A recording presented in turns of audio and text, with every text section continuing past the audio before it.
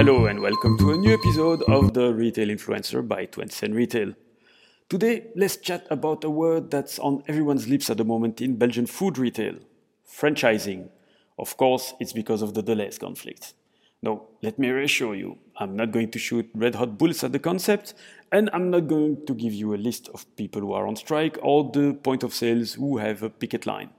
No, it's just that I have a few questions, and this is since beginning of March that I still don't understand why they are not answered. Let's remind ourselves. At the beginning of March, Deleuze announced its intention to franchise the group's 128 integrated stores. The social conflict broke out, and Deleuze's management was blamed for everything. The conflict escalated, with unions walking out of negotiations several times, picket lines, blockades, you name it. It's been going on for several months now. So of course, I understand the concern of the workers involved. But I've had a lot of questions running through my head, and I've watched the story unfold in various media, and I see the naive harshness of the union's position. Still, the questions remain. The first question is, why is working for a franchisee described as hell? Apparently, if you hear about it, they all work at night, they work on weekends, they work non-stop. Well, it's far from the truth. Not all franchisees are open on weekends, nor on Sunday, and they're not all working late or early. Franchisees do work hard, but I don't believe that the experience must be described as hell.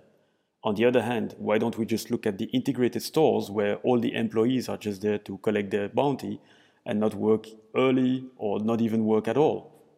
Oversimplification is quite dangerous.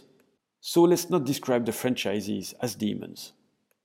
Second question, how come that the plan of Deleuze only affects Belgium and not the integrated stores of the Grand Duchy of Luxembourg?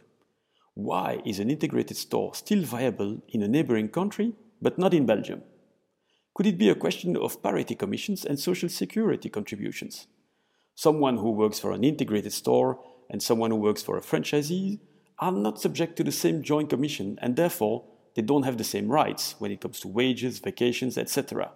So why don't unions tackle this issue rather than just pointing the finger at Deleuze's management for wanting to franchise 128 stores? Last question, how come that not all social conflicts have the same media attention as the one of Deleuze? When you think of it, Colruyt, they had a problem with the Dreamland branch, with serious repercussions for employment, but in this case, it went like clockwork. The Mesdac stores, they are taken over by Intermarché, they're also facing a certain amount of discontent. But this is also less publicized in the media. Even Jumbo, the Dutch retailer which arrived in Belgium as a great conqueror, recently acknowledged that conquering Belgium will be more difficult than expected. And they just announced that 2 of their stores will go under franchise. And certainly in the future, the concept of franchise will be used for expansion. So why is it that the Deleuze conflict gets more media attention than others? It's kind of weird. Anyway, we won't probably have all the answers to these questions in the near future, but it looks as though things are finally moving ahead with the negotiations. The unions meeting with Deleuze group management finally sat down for more than 5 minutes around the table. Even if the first initial proposal has been rejected by some, one of the unions said it was open to continuing the discussion. To hear them, it's kind of almost out of spite, but at least the discussions are finally moving forwards after 6 months. So I don't understand this entire cabal against franchisees and entrepreneurs, nor the one directed directly at Deleuze, when actually everybody is facing the same hazards in retail.